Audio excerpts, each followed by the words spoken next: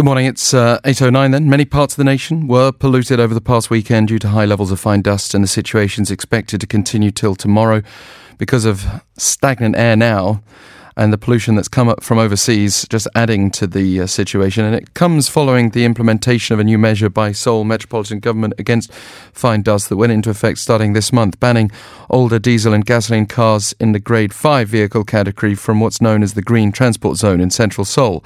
As with past measures, questions are being raised over the measure's efficacy and the fine of 250,000 won that hangs over those found to violate the law. Professor Cho Young-min from the Department of Environmental Science and Environmental Engineering at Kyung University joins us on the line. Good morning. Hi, good morning. Nice to talk to you. And you too. Thank you for taking the time. What are your thoughts on how effective Seoul City's measure is that we mentioned just now? My answer is yes, positive. Anyway, just the less number of emission sources definitely reduce the absolute amount of pollutants in our atmosphere. This is my basic idea. So automobiles are one of the main emission sources in urban areas. The impact by diesel cars is very high. So to reduce cars from the road may decrease the pollution. How much reduce? Unfortunately, it may be very low for overall level of pollution. Prohibiting diesel cars from entering the city center does not significantly lower the dust concentration, but nevertheless, it is worthy of attempt. That is my thought.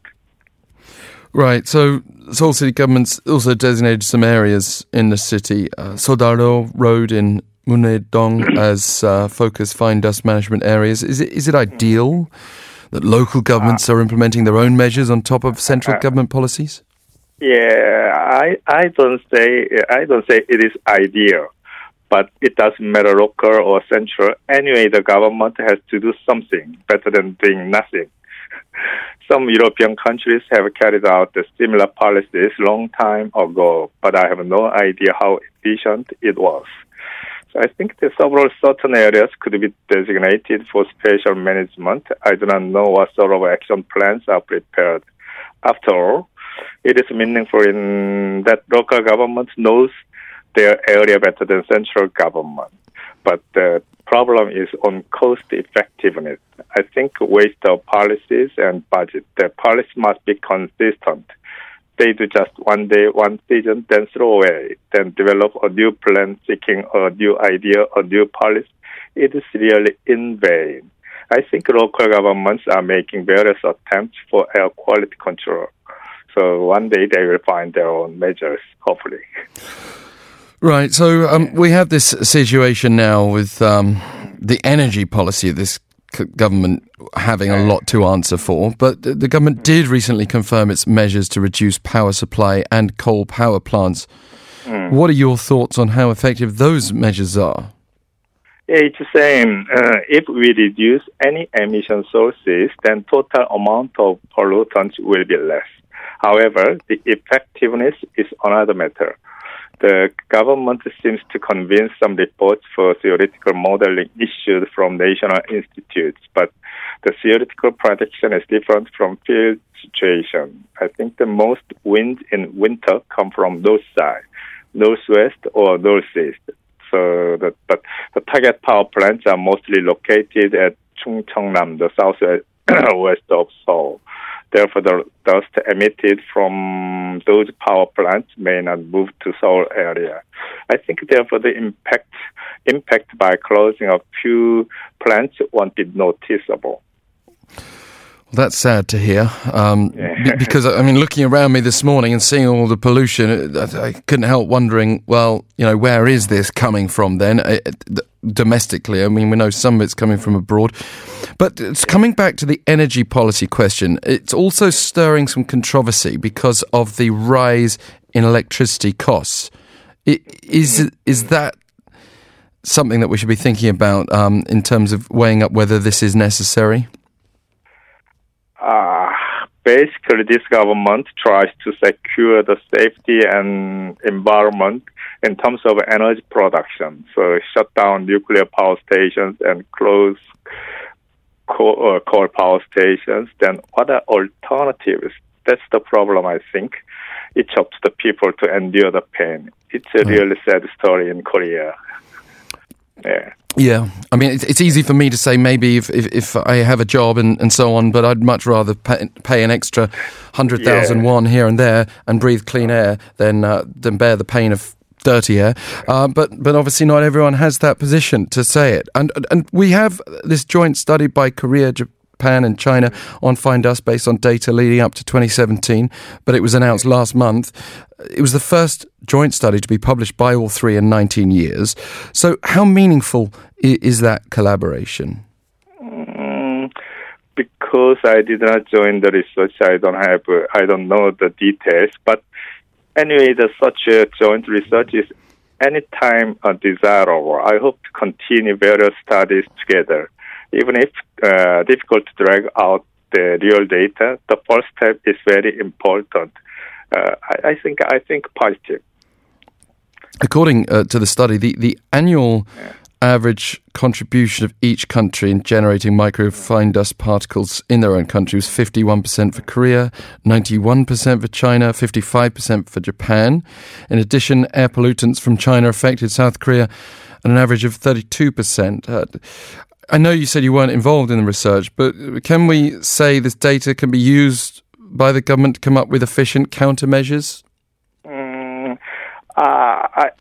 It depends. Yeah, I just pretty credible. I trust the data no matter high or low, but it depending on the weather condition. More than 60% of fine dust in Korean atmosphere come from China, particularly in the spring. I think if co-work of three countries proceeds, the obtained data could be shared. Then we can just discuss the countermeasures each other. However, in order to be efficient, it takes some time. Fully understand each other first, then someday China may have to make our action plans based on the collected data. I agree. I agree. You talked about wind in the wintertime blowing from the north. And North Korea is the country that's directly north. Can you tell us how much that country might contribute to South Korea's fine dust? North Korea, so far no accurate emission data has been produced from North Korea. Nevertheless, North Korean contribution rate is estimated up to 7 to 15% according to the disposal modeling works. It is true that North Korean air quality is very serious because of low-grade fuels, highly concentrated industries, no technical control devices, and first of all, the ignorance of the inhabitants. I think, therefore, continuous emission may be inevitably dispersed to the neighboring areas. South Korea, of course, is one of the influencing regions. Yeah, of course, North Korea is sometimes portrayed as a country where there's hardly any cars on the road and not really living in the modern age. But that's clearly not the case when it comes to industrial sources of pollutants. And we've also been told there are increasing numbers of vehicles on the roads anyway there. Let's talk a bit more about Japan to the east. It seems to be doing better. Is that geography? Do we have any idea as to why that is the case and what it's doing so right?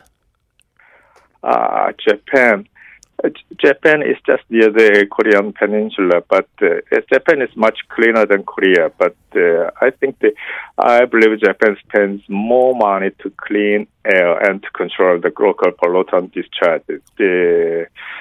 I think the long-distance migration of air pollutants from China or Korea looks to be hindered by meteorological situation. I often see Google Air Visual site, which shows World Air Quality Index with local wind currents. But see, big currents flow down from those to south in between Korean Peninsula and Japan Island. It may block the transfer of fine dust from west to east. That is my idea. Yeah.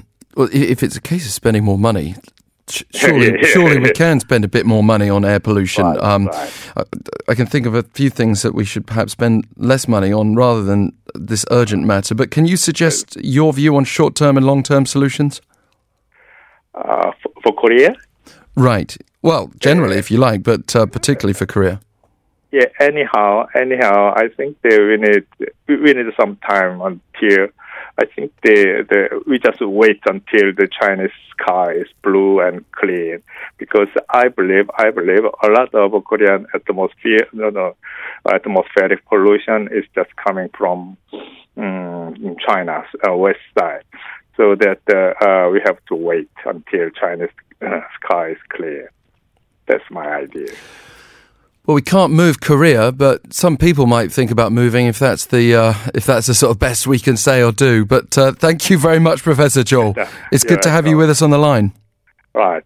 Bye-bye. Professor Cho Young-min from Kyung University.